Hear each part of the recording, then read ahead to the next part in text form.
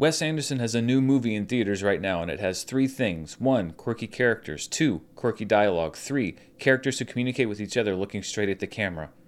Maybe I should review it. I think I'm going to review it.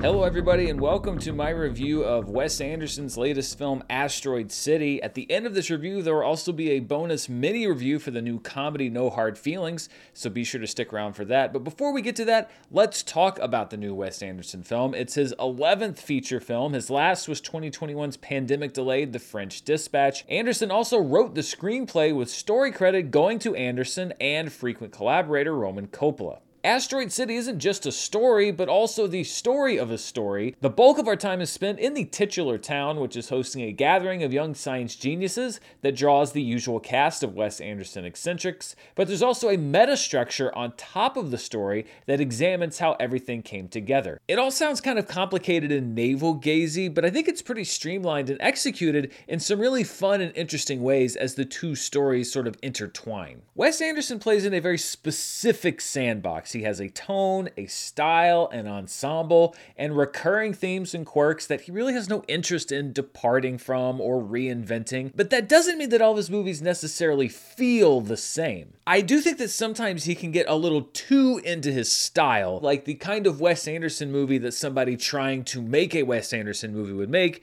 instead of just Wes Anderson making a great movie. Other times I think Wes Anderson has big ideas, but he gets a little too distracted by them, and his movies tend to lose a little bit of focus. I thought that was the case with The French Dispatch. I liked that movie but didn't love it because to me you could tell he was being pulled by 2 or 3 different inspirations and they didn't all quite work together, at least not for me.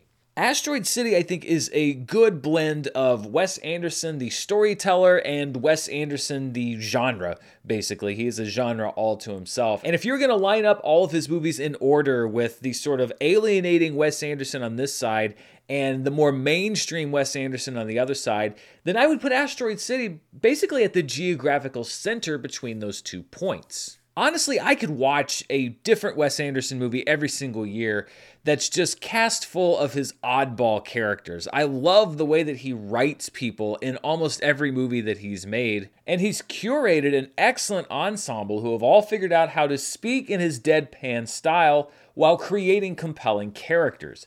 As a recent widower shepherding 4 kids through Asteroid City, Jason Schwartzman effectively hides his grief with a mask of nonchalance. Scarlett Johansson is also great as a Hollywood actress, looking for her next great performance. And Jeffrey Wright, a newer addition to Anderson's troupe, has really nailed his comedic deadpan delivery in a supporting role as a military official.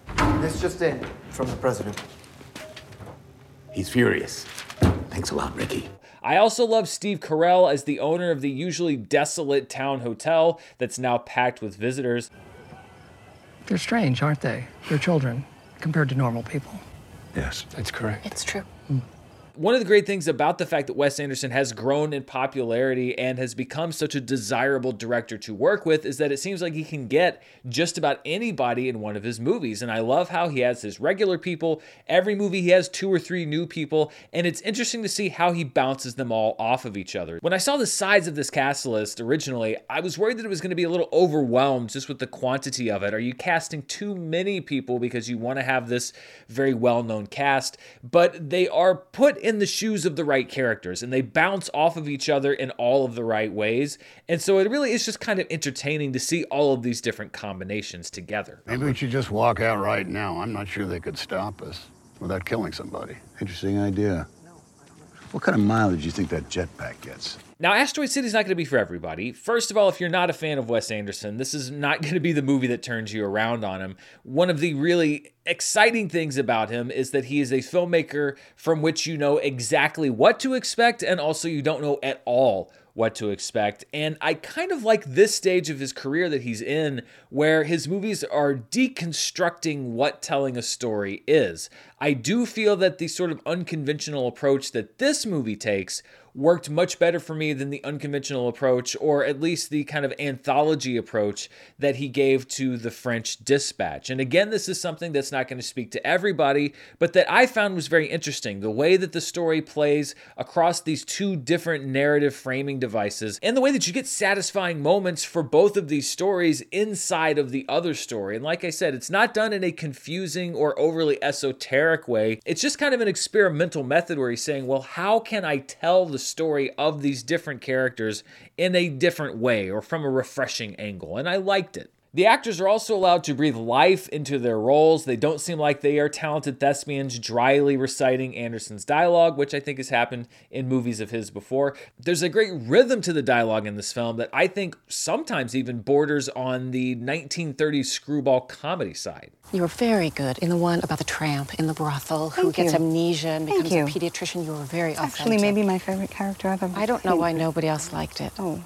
yes. Alexandre Desplat does his usual wonderful work as the composer for this film, and then cinematographer Robert Yeoman, who Wes Anderson has worked with for his entire career, brings a lot of cinematic scale to Anderson's dollhouse sets. These sets, by the way, are spectacular, as production designer Adam Stockhausen has constructed an entire town out of what looks to be just an empty desert plain. Stockhausen won an Academy Award for his work with Wes Anderson on the Grand Budapest Hotel, and based on the work in this movie, he may want to start dusting off that tuxedo, because I think that the production design at a minimum is something that you will see in awards contention during next year's awards season. Overall, looking at my own scale, I think that Asteroid City comes very close to see it now status, but because I think that Anderson has done some work that's better, and also because it's definitely not for the uninitiated, it ends up near the top of the it's good level. For Wes Anderson fans, though, I think this is going to be a real treat. He dropped a print in the mail to his photo agency first thing Tuesday morning, and the postman got it before we did. He's innocent.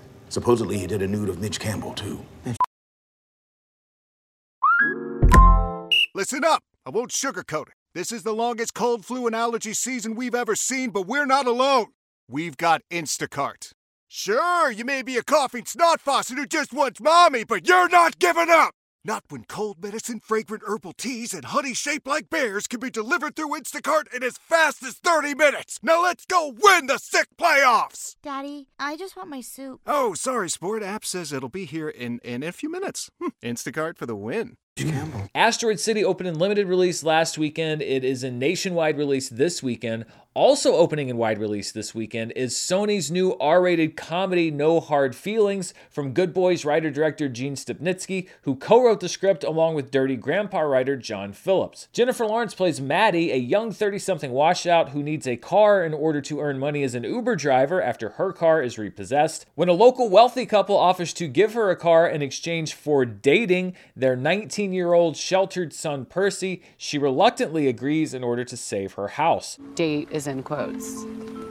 You're actually considering this. I've had a one-night stand before and gotten 0 Buick Regals for it. Now, it's unavoidable when thinking about this movie that the premise only works one way, because if there had been a movie made about a 19-year-old girl's parents hiring a 32-year-old man to seduce her and take her virginity, well, first of all, that movie wouldn't have been made, and secondly, I think you would have seen a lot of angry conversations surrounding it. But this is not a new double standard. It has existed in comedy for a very long time, and really in other movies as well. No Hard Feelings has been hailing itself as a return to the raunchy R-rated comedy, and it delivers the swearing, nudity, and adult situations required to earn that rating. Jennifer Lawrence is a good A-list comedic lead, and her background in drama also allows her to play her character's darker moments. Andrew Barth Feldman, who's perhaps best known for his musical roles, is also solid in the role of Percy. You like him, but you also don't want him anywhere near either Maddie's opportunism or his parents' constant manipulations and overprotectiveness. Am I allowed to be here?